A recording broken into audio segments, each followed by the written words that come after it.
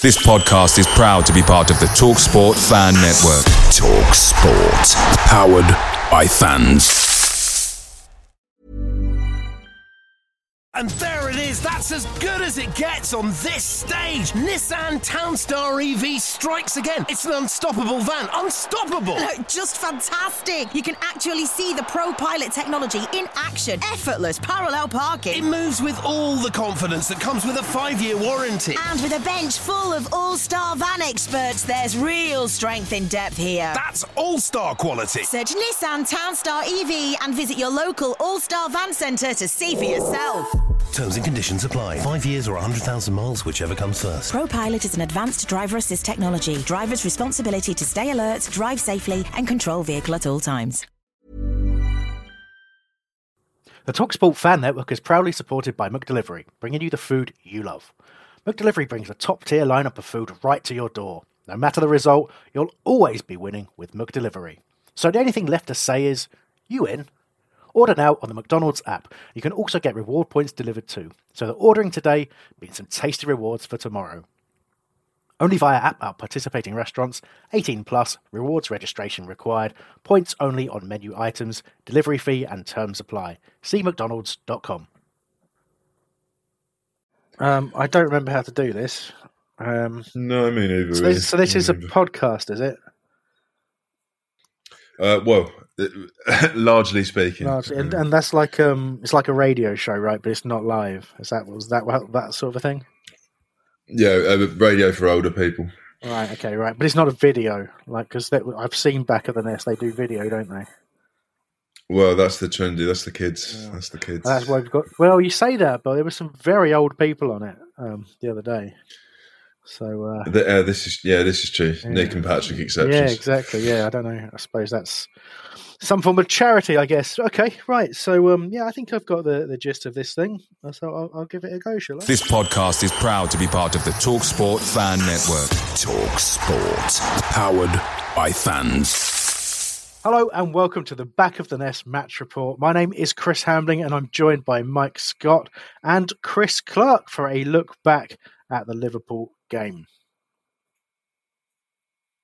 And also, obviously, we're going to look at a couple of little bits of news and talk various rubbish and probably, have a few of your questions or comments from the last week or so. But I suppose got to have a quick chat, haven't we, gents? As is our want often. And I haven't really spoken to either of you that much of late. It's just been one of those kind of times, I guess, isn't it? So, not taking it personally at all. Well, I'm gonna. Maybe you should a little bit. No, no, it's fine. I've just been a busy person. I've been trying to do a bit more with my life and just a bit more variety. That doesn't mean that I more than a Palace podcast. Well, that's it. It doesn't. It just. What? I know. It doesn't mean that I don't love Palace and the podcast anymore. It's just, things are different now. I've got different responsibilities. I'm a rounder. No, not rounder. Well, okay. I'm a more well-rounded person. I've got other interests, and that's healthy, isn't it, Chris? Well, so you say that. It depends on what those interests are, of course. I mean, in your case, it does.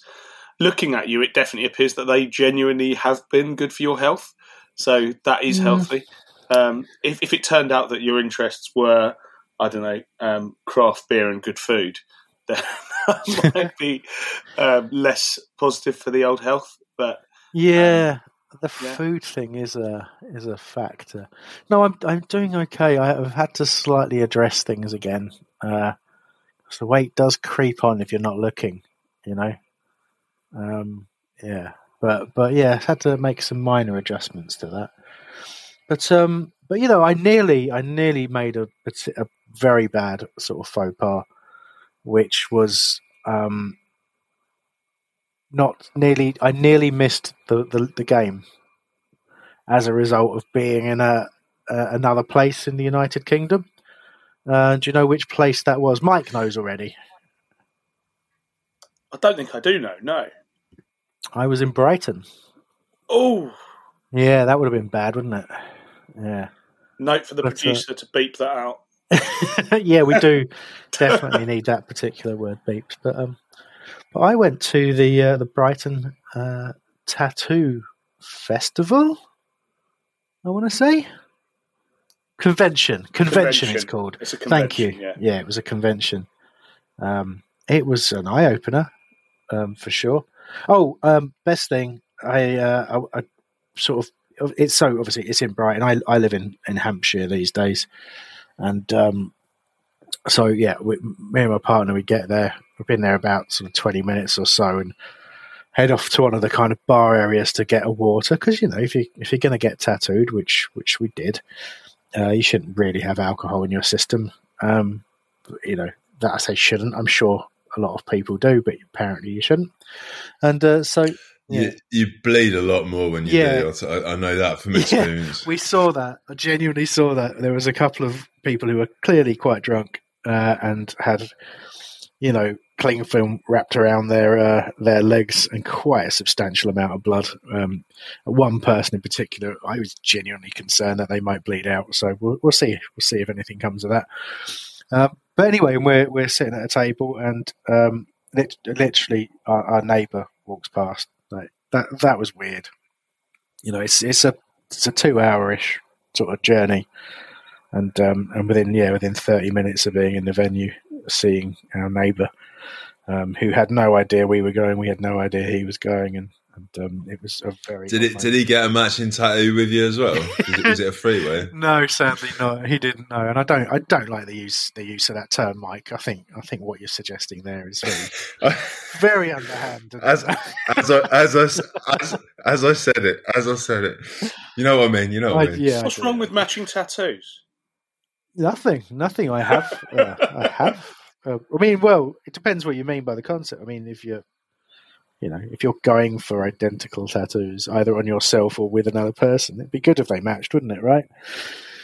But anyway, I did it, and Mike interrogated me already, and yeah, they aren't. It's not like little hearts or initials or anything like that. It wasn't that at all. We went for bats. That's all right, isn't it? Little bat. Well, it's not seagull, so that's all right. Yes, good point. Good point.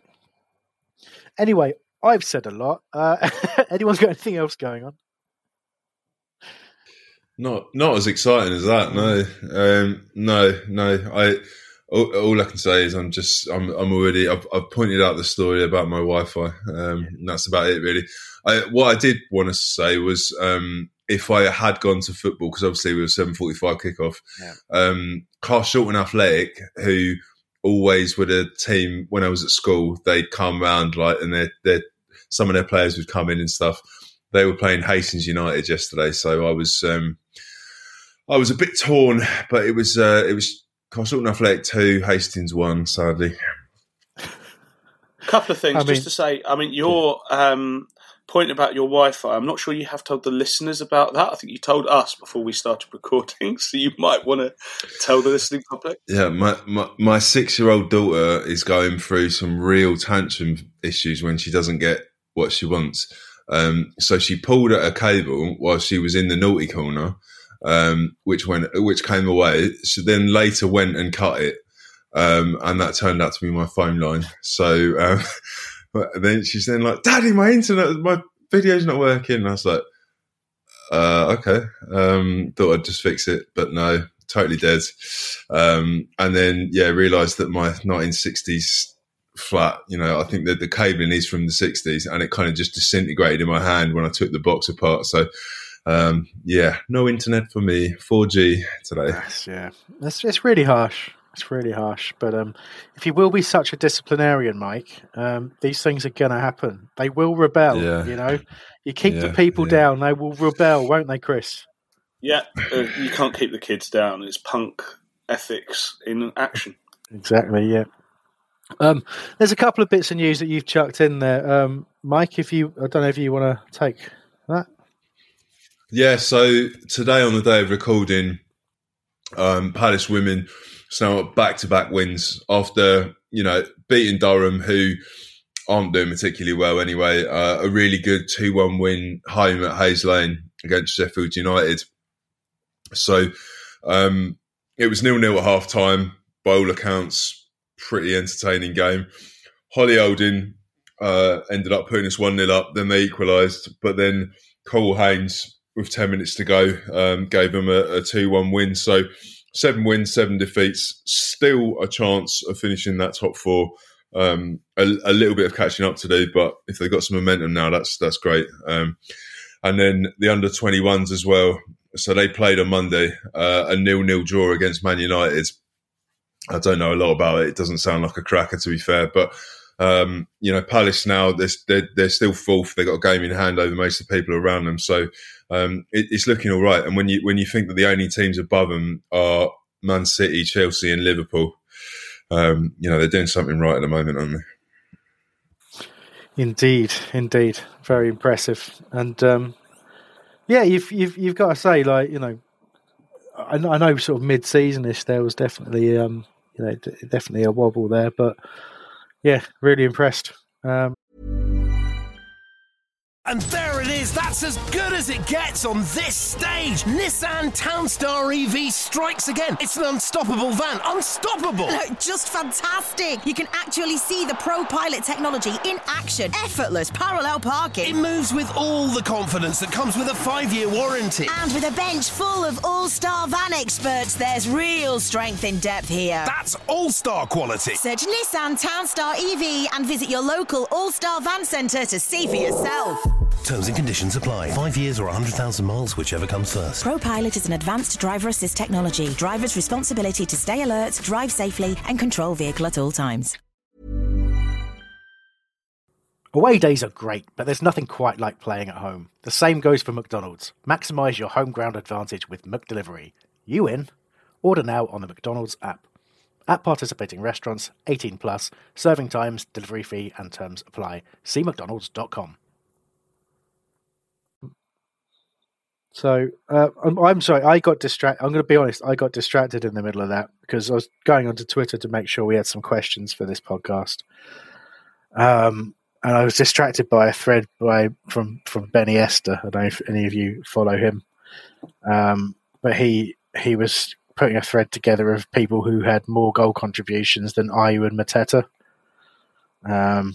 Okay, give us the list. So he's I'm going to give his words exactly. So it says 19th place Bournemouth defensive midfielder Jefferson Lerma. Bottom of the league, Southampton's right back Romain Perraud. Backup midfielder for Fulham called Neeskens Cabeno.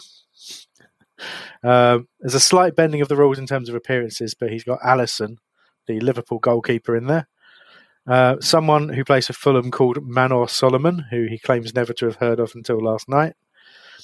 Centre-back for Brentford, Ben Mee.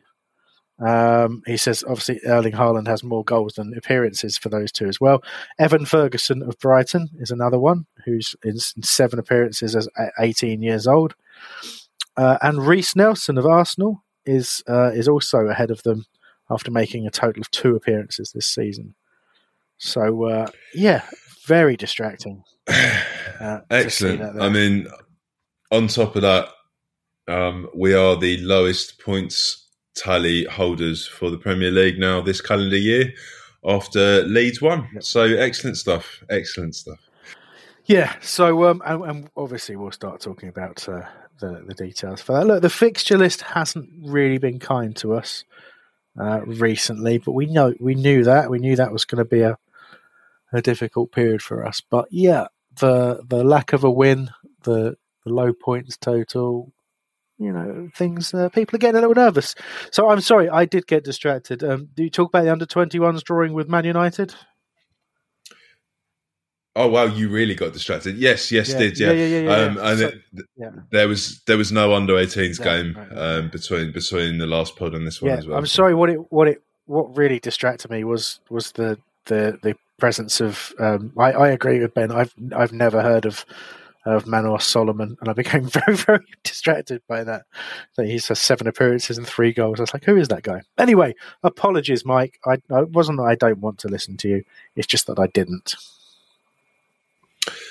Forgive me. Thanks.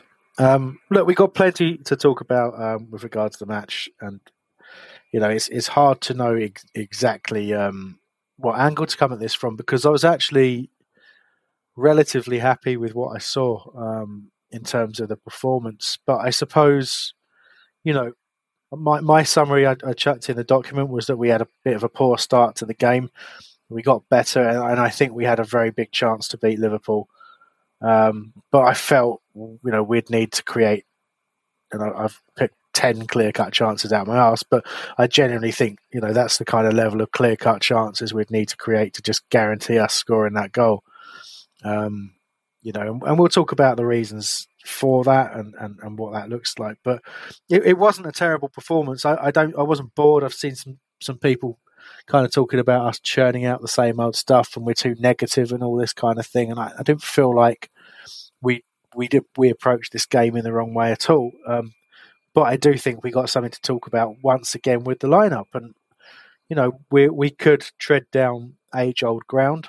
But, I try not to do that as much as possible. And so I'll start, if I might, and Chris, I'll let you jump in first on this. It's the selection of the midfield. So I suppose a good place to start for me is looking at how we set up in the game. So a lot of people are kind of thinking of that a three in midfield, but we don't really do that at the moment. At least the last few games, we haven't really seen either Elise or Schlupp or even Ayew operating as the kind of a sort of point of the two sitting midfielders. There's kind of that a big gap in there, really. But in leaving Eze on the bench and selecting the players we have, we end up with an attacking four of Elise, Ayew, Mateta, and Jeffrey Schlupp. I think hopefully you'll agree that Elise was outstanding. But when you leave Eze on the bench, and you may agree with it, where do you think that creativity to score that goal is going to come from? Good question. Yes, I agree that Elise was outstanding. I think this was the right setup. Some people will call it negative. I will call it pragmatic.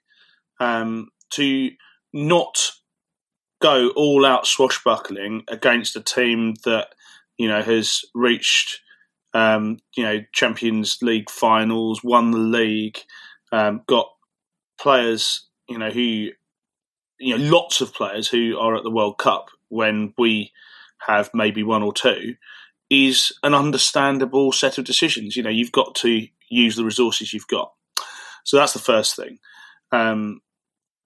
Where's the attacking creativity, that cutting edge, going to come from? I think this is a team in a period of transition. I know we've used that phrase a lot of times, but there's a key thing that we're not even talking about, and there's a reason why we don't focus on this, which is we've had 3 matches in a row without Wilfried Zaha, who has been a talisman for us for years. We know that it's likely that we're going to have to adjust to playing without him every game from the start of next season. So we've got to be ready for that. Ultimately, it may well be that we can find a shape that accommodates Eze, Elise, and who knows, additional players, because I think there is going to have to be some change. I think the Lokonga combination with Doucouré is very promising, and we're looking much more solid than we have done previously. And I think that was the first thing. So what we've done is we've tightened up. What we haven't done is fix the front. And I think you could see that even in the comments from Vieira after the game about needing to boost confidence. I think that's what's missing. Well, I think, there certainly is that, but you use the phrase "fix the front" there, and I've picked out Eze, and obviously we've got Edouard on the bench as well. But Mike, we're attacking really with 4 players. You understand that against Liverpool. Obviously, I'll start to have more of an issue if we're doing that, against everybody. But when we go out there and we attack with 4 players. And we try to find the space. But how do you fix that? Without Zaha, we know it's a problem. We don't like talking about it, but bottom line is he in that front line there. You could take out any one of those players you would keep Elise in there on that form, but you could take out Ayew, Schlupp or Mateta and put Zaha in, and you've got a much better team straight away. But other than that, how do we fix that? Because we've spent all season talking about the issues at right back, the fix needed in the centre of midfield, which obviously we did some business in January to address that. But, it's really just brought into focus the problems we have up top. So what is that fix? Well, there's a question on Twitter from James Macy. What is the question if Schlupp is the answer? And I know that's tongue in cheek, and that's mentioned in the tune, but it is a valid question. I think people's general thoughts were that the two players that came on in the double substitution, Eze and Edouard, were probably who most people wanted. But what else could Palace have done in that game? Really, I thought that Ayew had a decent game. I thought Elise had a great game. I thought Schlupp wasn't bad. Mateta obviously missing an absolute sitter and going around the keeper early on and stuff. But, I feel like if this game had been in the midst of a couple of wins, in a slightly better run, actually, I don't really have too many issues. That Liverpool were great the first 20 minutes, and they pushed pretty hard towards the end. So and that could be because of the substitutes that were made when we were pushing for a goal. I don't know what else he can really do with the players he's got. The only thing that worries me is a player of Eze's talent, especially after scoring against Brentford. It can't be good for the confidence to start on the bench again. That's the only thing that worries me. No, we're making sacrifices in that respect, and it's great. If it works, it works, and to some degree, and I think Eze commented on this himself. If you're trying to make sure he maintains, he had a dip in form. He was outstanding for a period of this season. The form started to dip, and Vieira's taken him out of the squad and basically said, "Go win your place back." But I think to some degree, a misfiring Eze is better in there than some of the other options. But no, I mean, there's always a point during the record of a podcast where I'm like, at what point do I kind of just unleash the usual? And I'm really trying not to this week. Now, come is on, it? But now. We're 23 minutes into the recording. I don't know how much of this will make the show, but come on, now, do it. Well, it's like, I suppose, I mean, if I could start by kind of saying, well, I sat and watched the game with my partner, and she has to hear me complain a lot during the course of certain games, and this was no exception. I think the first 20 minutes I was quite intense, but I would just say I got later on, when I was reflecting on the game, she asked me a really valid question, and it was, do you think that Jeffrey Schlupp is able to, is someone who practices mind control techniques? That was her question to me, because she's had to witness me talking about his selection under Roy Hodgson and Patrick Vieira now for the best part of 2 years. So, and I think it's a valid question as to why he's often selected. But that's me being a little mean. I'm torn between, like, we don't have a tremendous amount in terms of options. But I think we're starting to tiptoe down that road once more of picking players for attributes other than those that are kind of relevant to their position. And I suppose the best way I could sum it up, I tweeted during the game, I said, and I think this is really important, I make this point. I look at the front four that we played with, and I actually felt sorry for Elise, if I'm honest. I actually felt, at times it was near humiliating for him to be able to control the ball and turn and move the way he can, to see the game the way he does, and to be joined in attack by those three people. And I'm talking about Mateta, Ayew, and Jeffrey Schlupp. And I'm not going to attack for 1 second the dedication and effort that those three players put in alongside Elise, because they absolutely worked themselves into the ground. Ayew had a good game, okay? Jeffrey Schlupp played reasonably well. Mateta in front of goal was poor, but his hold-up play was actually pretty decent. And he ran. He put an awful lot of effort in. But here's the kicker. Here's the main point. Those three are not good enough for Premier League level. They're not. They shouldn't be playing. They should not be starting in the Premier League. I'm sorry. It's just, it's been long enough. But the trouble is, you do look at the bench and you think, well, Edouard's had a fair crack and not really done it. And then you start to think, well, who else do we have? With Zaha not there, who else do we have to make a difference? And that's why I'm not blaming Vieira, and I get confused at the people who do. I do wonder if there is a case to dip into some of the better attacking talent in the academy if we don't have the options in the first team. But right now, I don't see what else Vieira's got. But it really has highlighted, since we fixed that midfield to some degree, with Sambi doing so well, it's just highlighted how poor we are up top.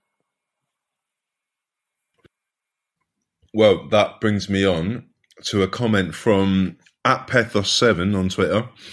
And I describe this as the Benteke effect, i.e. Good at something, but not necessarily what they're actually meant to be doing. Mateta was poor at finishing, but he worked his socks off and his hold-up play was excellent yesterday. I'm sure he'll start again at Villa Park, and rightly so, because we don't have better options right now. Thoughts? I mean, it is. It's the point, isn't it? Well, Edouard can't seem to lead the line. He doesn't really hold it up well enough. He wants to sort of play left side and run in off the angles, really. And, this goes back to it's the kind of dilemma the last few managers have had at Palace, really, because we are what we are. We spend what we spend, and the squad seems to be in this constant, Chris used it earlier, this constant phase of, of transition. So, how you can't, other than building the team, the play around Wilfried Zaha, you can't really build a system built to get the best out of Odsonne Edouard, right? He's not earned that right. You're not going to do it. But it just feels to me, and someone else said it, and apologies for not remembering who. But I think if you're going to start Mateta, you should probably start Edouard as well. That left support slot, if you like, that Jeffrey Schlupp's been playing in, and he's been getting that because of the fact that he can track back. He doesn't often want to, but he can, and he can drop into the centre of midfield and be an extra body in there. But that's screaming out for Edouard out there, really, for me, and we just don't seem to do that. We don't have to be Mateta or Edouard. You can put both in there, and I don't think you lose too much. But I think that's it. Really, it's about the other attributes. Probably should let Chris answer that as well. Well, it's unfashionable to play with two strikers, but that is something that could be tried for a start. Secondly, I want to just, and you'll be surprised about this, agree with what you're saying about Jeffrey Schlupp in this particular case. If you're picking people... I know. It's unheard of. But if you're looking to pick a left-sided player, who's there in the absence of Zaha, who's going to be that kind of winger stroke attacking player, then yeah, Schlupp can do that, but so can Odsonne Edouard. And given that we've got two players who are effectively battling it out at the moment, given that we're continuing to play one striker up top, and Edouard does like playing on the left and tucking in, this is the kind of game where I think maybe that's the way in which you should experiment with using them, is put Edouard on the left and let him have a go. I've noticed him doing that in the past when he has played, and the way that he's cut in has been very impressive. Is he really a winger or the kind of player who provides a cross? I'm not so sure. I think he's more someone who cuts in and has a shot himself. But I'd like to see him given a go in that role. I understand, as you've said, Chris, we've got limitations in our squad. We've got someone like Jeff Schlupp has that physicality to his game. So it's not even a matter of covering back all the way to where Mitchell is. It's a question of just body checking someone if they're making a break, breaking up the game. And he is still very good at that. One thing I'm just going to say, I mean, we've talked about Ayew and his inadequacies. WhoScored.com has him as the man of the match yesterday. 7.5 is his rating, which is better than any other player on the pitch, including all the Liverpool players. Salah got 7.4. Now, that might be the madness of statistics or something, but that is what's come out of that analysis. Yeah, and look, he statistically, he does a very good job, because that's why he gets picked every week. The statistics back it up. He covers a lot of ground. He'll make challenges if he can make challenges. But I just think, how can I put this? I suppose let me illustrate it another way, right? If you're considering our team yesterday, and to some degree you kind of forget the opponent for a moment. Let's just try and work in the best possible case, right? And you do what we're saying, Chris. You say, okay, thanks for your efforts, Jeff. But you know what? We're going to start Hudson Edouard on that left. So you're going to have Guaita in goal, your standard back four, Cheikh Doucouré and Sambi Lokonga sitting there as your central defensive midfielders, giving you that solid base. And you just have that four ahead, right? And you stick Edouard on the left, and you've got Mateta up top, and you're looking for Edouard to get close to Mateta and make those runs in behind at that angle. You've got to have somebody there who's looking for that forward pass, that through ball, that little ball over the top, something like that, for Edouard to get on the end of, and then that's that. You then get hit with the next problem, which is, okay, well, if Elise is going right side, because Jordan Ayew and Michael Elise basically want to play in the same positions, and that actually they did pretty well exchanging positions against Liverpool. But I'm sure, with all due respect to Mr. Ayew, I'm sure you both noticed the difference between when Jordan Ayew got in and when Michael Elise got in, because one had things that stick out in my mind. One had an unchallenged opportunity to cross from the right hand side on his strongest foot and just put it out behind the goal, and the other did not. So I think the trouble is we create one problem, I suppose, is what I'm trying to say. We create a problem for ourselves. If we take Schlupp out of that position and we lose his ability to drop into central midfield to make a three, and we lose his ability to cover Tyreek Mitchell if Mitchell's pushing up on the left, or they need to double up because there's some pressure down that side. If we take him out of there and we put Edouard in there, then it puts the emphasis elsewhere. It puts the emphasis on the creativity to come from the likes of Jordan Ayew, which I don't think is his strongest suit. And I think his strongest suit is running around a lot, if I'm being brutally honest. But he also does a pretty good job when he's on the right-hand side of covering Klein at right back and that kind of stuff. But the trouble is, this is why you get accused as a manager of negative thinking. And being negative is because you're picking your attacking players to cover your defence. And whilst we're there as a team, and that is where we are, we're always going to struggle for goals. And that, I suppose, is the kind of circular argument that we're in right now. We want to be better, we want to score more goals, but we can't because we'll concede more if we make the changes we're talking about. Almost every Twitter comment is about strikers and Mateta. I can go through the names, right down to the simple from Vernon Maynard, we need a striker. But for me, it was more about the ball before it got to the striker. And I know Mateta isn't great with his head, and there was a couple of opportunities where, somebody that was good with their head, i.e. Benteke, may have troubled the goalkeeper more.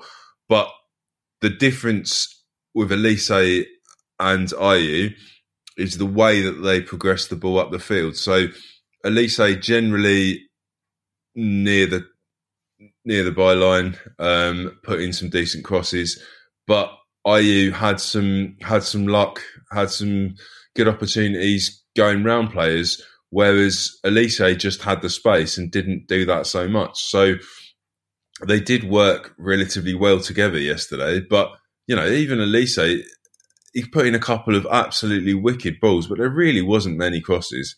I was on the train back from Brentford last week, and they were saying basically the only time they put a ball in, a menacing ball, they scored, which is exactly when me and Nick left, incidentally.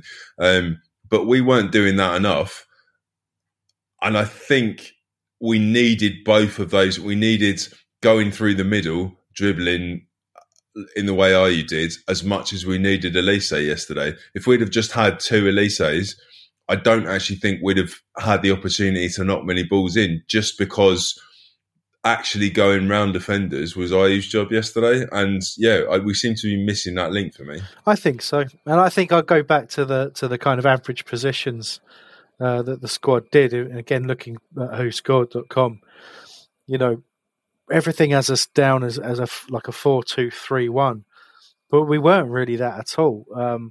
To kind of describe it, really, you could call it a back four with the fullbacks pushed up a little bit.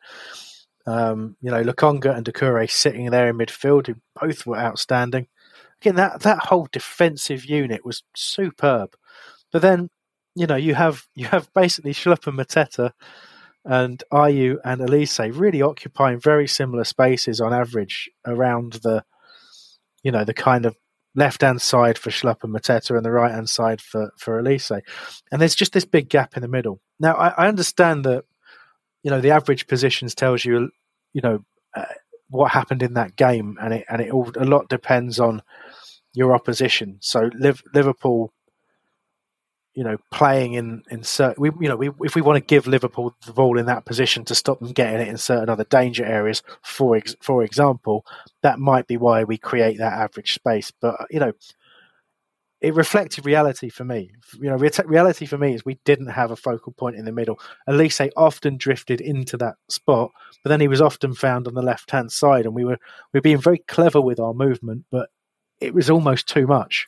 It was almost we weren't getting the ball in the killer areas. And it's interesting you say what you say, Mike, because again, he had us down as playing with width and favouring crossing the ball, but I think there's crossing the ball statistically, and then there's putting good crosses in, which are two very different things.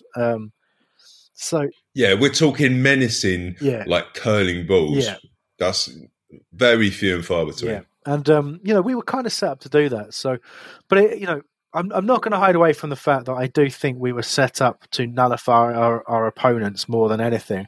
And I think the biggest thing that changed in this game is that we really did see that Liverpool are not the force they used to be, and that meant that the players did grow in confidence. And we are struggling for confidence. If you don't win, that happens. And look, we're still in a very tough run. We've got Villa next, and then it's Brighton, I think. Then you got then City, Arsenal, and it's April until we get a run of games where we should be hopeful of getting a couple of results back to back. And whilst not losing particularly often this year has been helpful, it's the points and the pressure is building, and that confidence will remain fragile. So, I don't know. I can understand why people are concerned, but honestly, this game, you think about how we've played against Liverpool in the past. We've had some great games against them, but generally speaking, they're a very, very strong side. And I think in this game we should actually be pretty happy we got the point, but obviously we had good opportunities to win it. That's what I wanted to bring up. So what I was worried about, I was expecting that 90-odd minute losing goal. Let's talk about the back six, because they were absolutely phenomenal.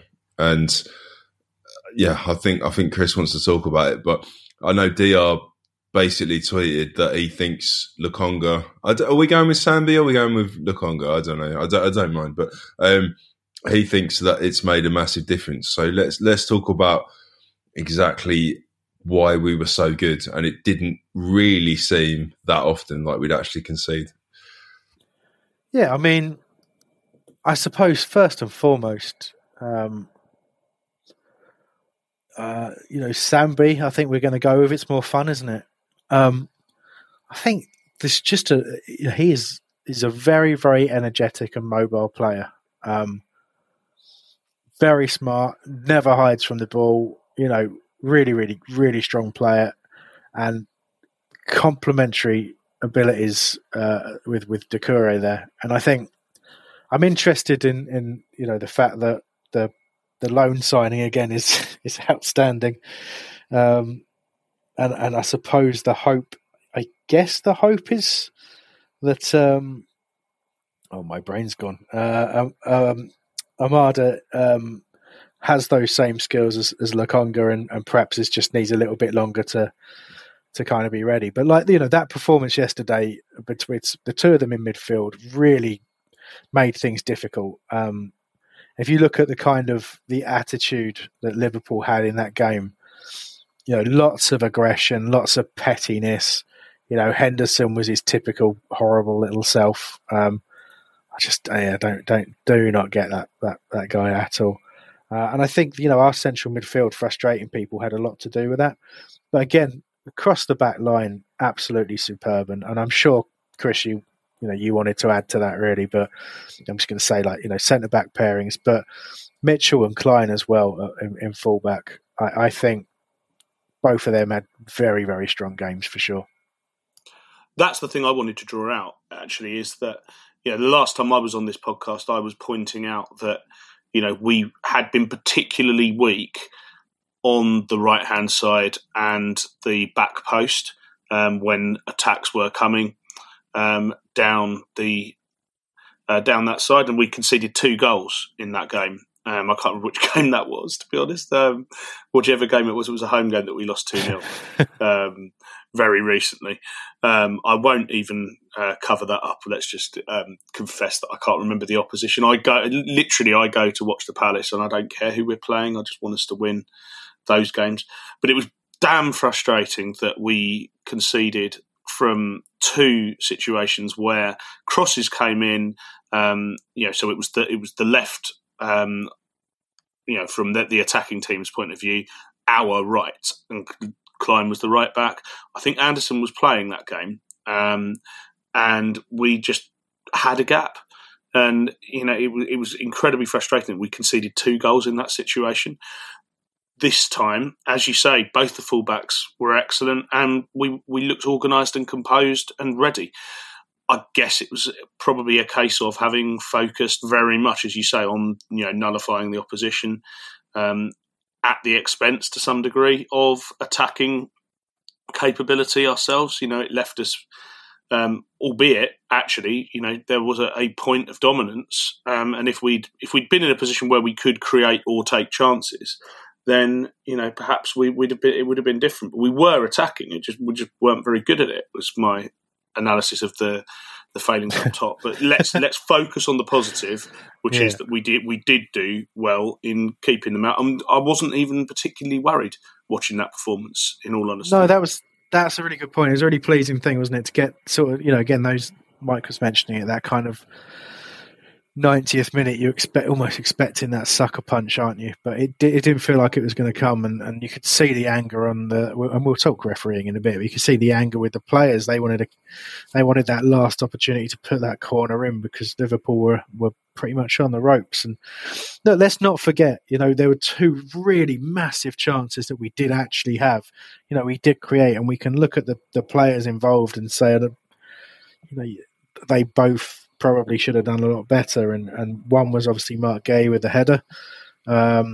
Just look perhaps in his eye line, and Gay has been clear to say that he's not going to blame him. He had a sight of the ball when he's just put the ball just slightly in the wrong place, really. But fantastic opportunity that was. And then Mateta, after good work from Schlupp, to win the ball back and put it across. gets a good foot on it. And it's one of those where you want to mistime it slightly. You want to get there fractionally late and just connect enough because he's connected too much and put it on the bar. But, those are the moments, and you look at those, and I'm still genuinely really, really glad that we can look at those chances and not be talking about a game where we lost.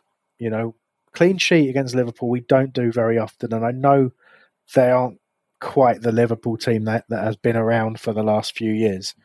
But they're very dangerous with very good players. And I think I want to take this game as signs of us going in the right direction and starting to build a bit more and starting to get a bit more confidence up. And that's how I'm going to see it, I think. Yeah, so actually, every point that we've got on the board now during this difficult run reduces slightly the pressure when we do finally get that little run of winnable games when we hit April. So that's the key, and we are doing that. So it's back to respect the point, isn't it? It is to a point, but we've got to be so careful. And I say that because we can't go into. We've got to be so careful with our mentality, Chris, because we are prone to this sometimes. We have a tough run and we're like, yeah, but we got these fixtures coming up, and it's not that long ago that we did that, is it? Where we're like, yeah, but we've got a good run of games coming up now because we got Forest, we got Newcastle, we got Everton, we got Fulham, and Everton beat us 3-0, Fulham beat us 3-0. We lost 1-0 to Forest, for God's sake. You know what I mean? We are more than capable of throwing that away, and I think, but for the 2-0 victory against Bournemouth, things would be very, very bleak right now. So we have to go into that, but be extremely mindful. Okay, we were seconds away from a win against Brentford. It's only really Man United who've beaten us in the last, 7, I guess? Something like that. 7, 6, 7. I don't know. So, you think we've got draws against Liverpool, draw against Brighton. Obviously, we were playing very well, sadly. Draw against Newcastle, who have been going great guns. Obviously, the other game against United, we drew. And so, the worries for me are not the fact that we're losing by the odd goal against Man United and Chelsea and, struggling to score against Liverpool. The warning signs for me were losing against Forest and having Fulham and Everton batter us. And probably Southampton in the Cup, which those are the reasons why we're having the conversations that we're having right now. I get that, but we've got 14 games left, and we can draw against anyone. Realistically, we probably need 10 points, and that is a lower percentage of points than any team currently has on average in the Premier League. So, I think generally speaking, we're just tuned to worry that we're going to go down. But I think we've probably done enough. I mean, for 14 games, even if we only pick up 10 points, we're still going to be safe. Yeah, I think that's a good point. I just think you just want to get to a point where, I don't know, you want to get there as quick as you can and start thinking about what happens next season. Players out of contract. Again, we've got to do something different in the summer than we've done.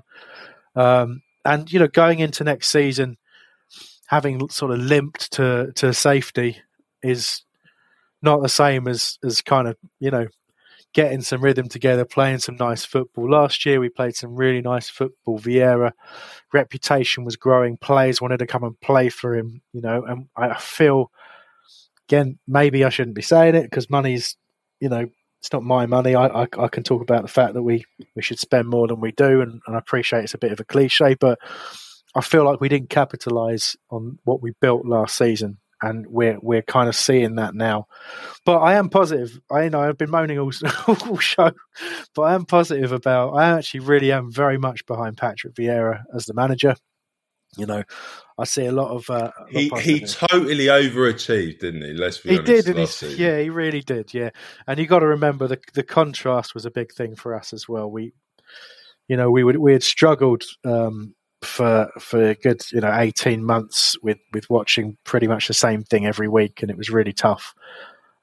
So I think a lot of people enjoyed that contrast last year, and we perhaps got a little bit spoiled, and reality's hitting a touch. But look, it is what it is, and let's stay positive. Look ahead to the games that are coming that could be certainly points on the board.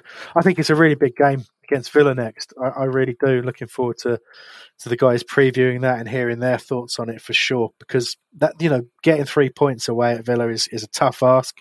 Emery's got them playing really well, but should be within our capabilities to do that. Fingers crossed for Wilf being back as well. I know he wasn't too far away, so we've got to think positively, I think. Let Chris have a comment to finish things off, but then are you up for just quickly answering a few comments from listeners? Yeah, I reckon so. After that, we'll let Chris have his say. Yeah, it's not to disagree with you by any means. Just to point out, so we're 7-1 to go down, with quite a lot of other clubs, mostly reflecting the league table beneath us. So I agree. It's certainly not all doom and gloom, and I agree that we overachieved last year. What I wanted to say, just based on what you were saying about the Villa game being an important one, is if there's anyone who's listening to the show who's going to the Villa game and fancies a pint before, I'm going to be in the Wellington Arms or Wellington Hotel, which is near Birmingham New Street, from about lunchtime before the game. I'm on Twitter at Chris Clark CPFC. Drop me a line. See you there. Did you sort of book your away trip and no one's going with you or something? Is that? Well, I've asked in the back of the Nest chat group, but no one seems to be going. Yeah, well, we have a tendency to ignore you a bit there, don't we? I've noticed that. Yeah, not taking it personally. No, you probably shouldn't. Yeah, but having said that, I think I probably do have mates who will turn out to be going, but just in case not, I thought at the same time, sod it, it's a good pub, and people who listen, who can't get enough of my dulcet tones on this show might want to have the live experience. Well, as you know, Chris, everyone who listens to this podcast is just a solid gold legend of a human being. So it's fair play to reach out to them. Almost everyone. I'm good. I'm going to be at a hardcore festival in Hastings, so I will be doing that instead.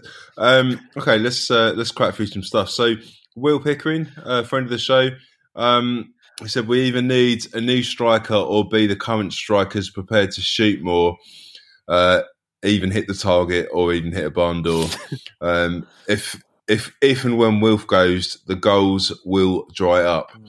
And then he said, is it too late to tempt Murray or AJ out of retirement? Well, I mean, Glenn Murray looks younger than he did when he played for us after his hair transplant. So it's possible. It's possible. I think we've probably covered most of that. And I think the answer is we don't even vaguely have a suggestion on how to answer that. So Neil, oh my God, Neil. Ogilvy? Ogilvy, okay.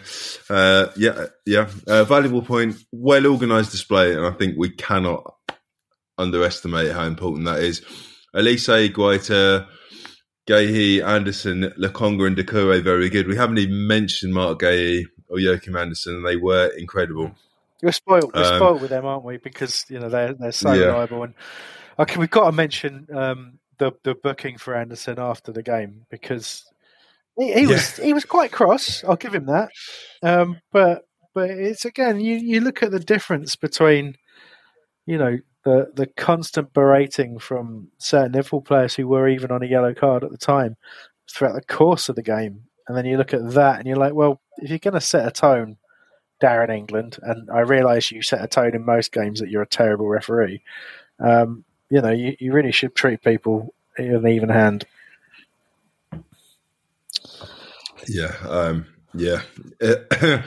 I quite appreciated the passion there from Anderson. Leif Anderson's forehead. Yeah, I mean, again, probably covered it. If only we had a decent forward, we won last night, and then refers to Jean-Philippe Potato. I like. Yeah, he it said, makes me like Mateta more that he's the Jean-Philippe Potato thing. But he said once we get these bastard fixtures out of the way, things will be a lot rosier. Yeah, well, I think we've probably discovered that. Discussed that. Nick of this parish just said, is Lokonga going to be another Gallagher situation? Probably. But what I would say, given Arsenal's performance this year, and I can really see them being a lot more open to selling Lokonga than Chelsea had been to selling Gallagher. And I think the other problem with Gallagher is that he's, if he leaves Chelsea, which I think he probably will at the end of the year, they'll just be, because he's an England international, homegrown player, all that kind of stuff. There's going to be some bigger teams in for him that we probably won't be able to compete with financially. So Nick is probably right. It will be a situation where we'll be fingers crossed we can keep him. But yeah, it might be more likely. We'll see. Yeah, well, I'd say I don't think there's that many teams that need him quite as much as us. But yeah, we'll see. So at Stuart Cox, he's pointing to some Klein blunders. So I don't know, Chris, if you want to talk about those. But he said you could see the air was frustration, but this is our way forward for the rest of the season. Hard fought draws and hopefully nick a win or two. Yeah, I guess.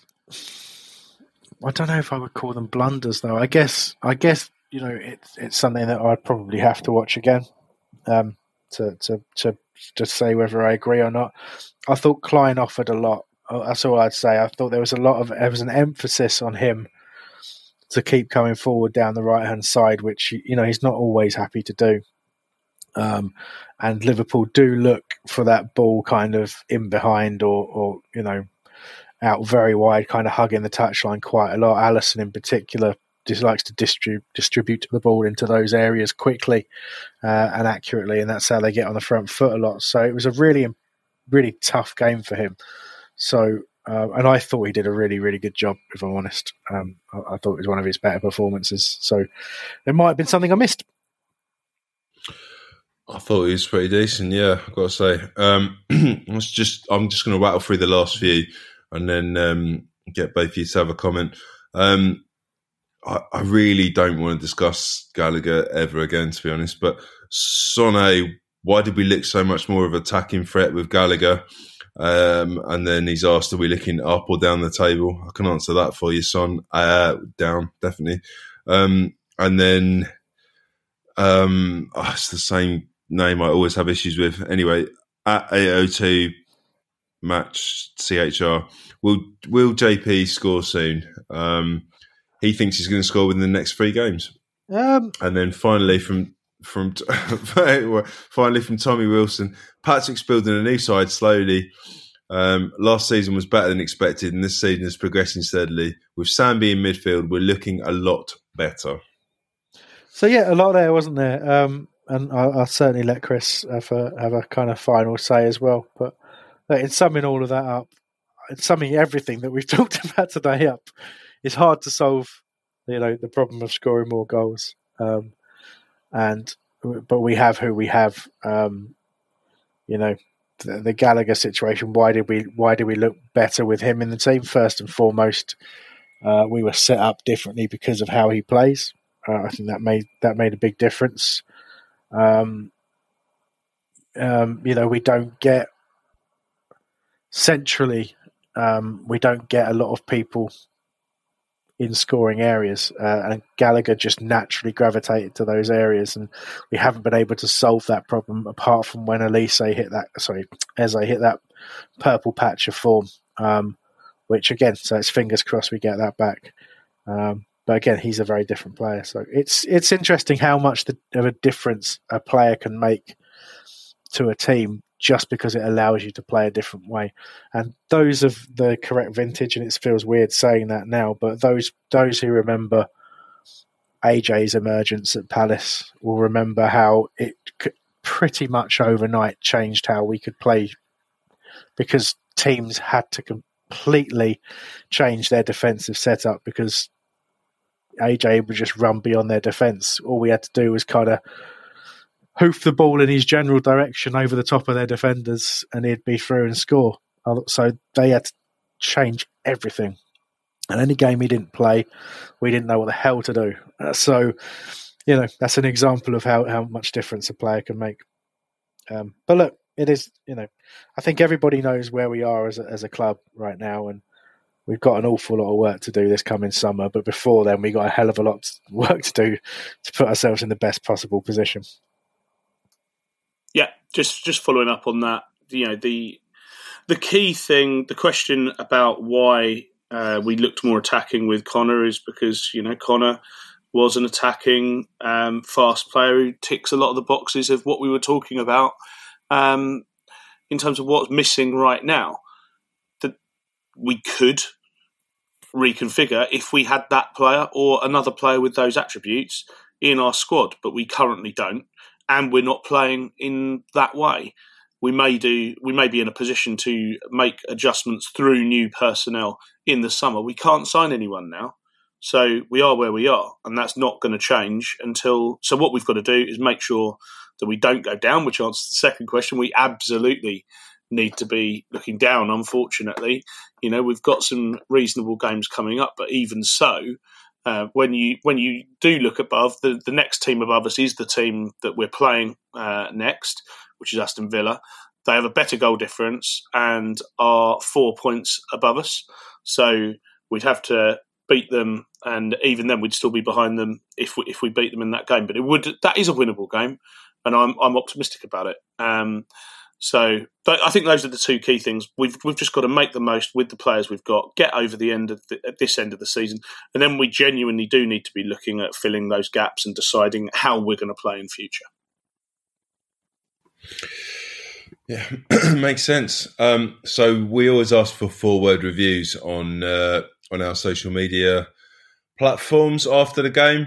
And today, rather than reading out the ones from Twitter, I'm going to go from the ones from Instagram. So CPFC Toronto, another decent point taken.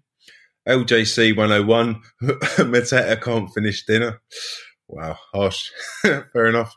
Jude Webb, defensively superb, offensively shocking. Isaac 04, where is Eze at? Caxbacks played their socks off, and Ray F purchase can't score, won't score. Like it, and thanks to everyone on Instagram there, because that's well overdue. A little bit of a visit over there from the podcast, right? Absolutely. Yeah. Okay. Well, shall we leave it there? Mainly because I feel like I pretty much forgot how to do a podcast during the course of this podcast. And the game. I mean, if we've managed to get 50 odd minutes out of that, then exactly. I mean, look, it wasn't a lot that went on. It was a 0-0, and we had a couple of chances, and like you say, we've done pretty well to get that much out of that. But hopefully, it was at least in some way entertaining for everybody listening, and fingers crossed that the next game against Villa gives us a bit more to talk about. And of course, the preview team will be back in midweek to look ahead to that game at Villa Park. So make sure you check out our YouTube channel, where Dee and the crew will be bringing you the usual previews, player ratings, and match reactions as well.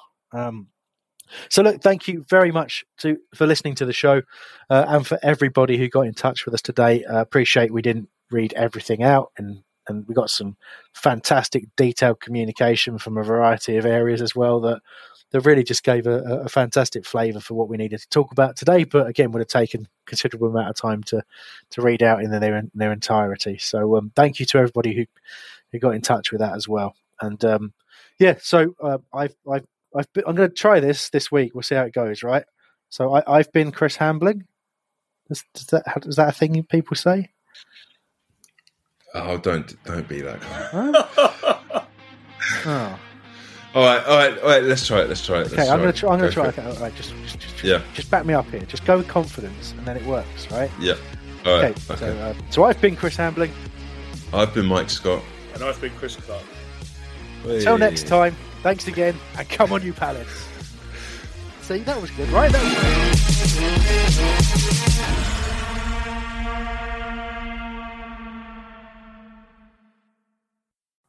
It's the 90th minute. All your mates around. You've got your McNugget share boxes ready to go. Your mate's already got booked for double dipping, and you steal the last nugget, snatching all 3 points. Perfect. Order McDelivery now on the McDonald's app. You in? At participating restaurants, 18 plus, serving times, delivery fee and terms apply. See mcdonalds.com. And there it is, that's as good as it gets on this stage. Nissan Townstar EV strikes again. It's an unstoppable van, unstoppable. Look, just fantastic. You can actually see the ProPilot technology in action. Effortless parallel parking. It moves with all the confidence that comes with a 5-year warranty. And with a bench full of all-star van experts, there's real strength in depth here. That's all-star quality. Search Nissan Townstar EV and visit your local all-star van centre to see for yourself. Terms and conditions apply. 5 years or 100,000 miles, whichever comes first. ProPilot is an advanced driver assist technology. Driver's responsibility to stay alert, drive safely and control vehicle at all times. This podcast is proud to be part of the TalkSport Fan Network. TalkSport. Powered by fans.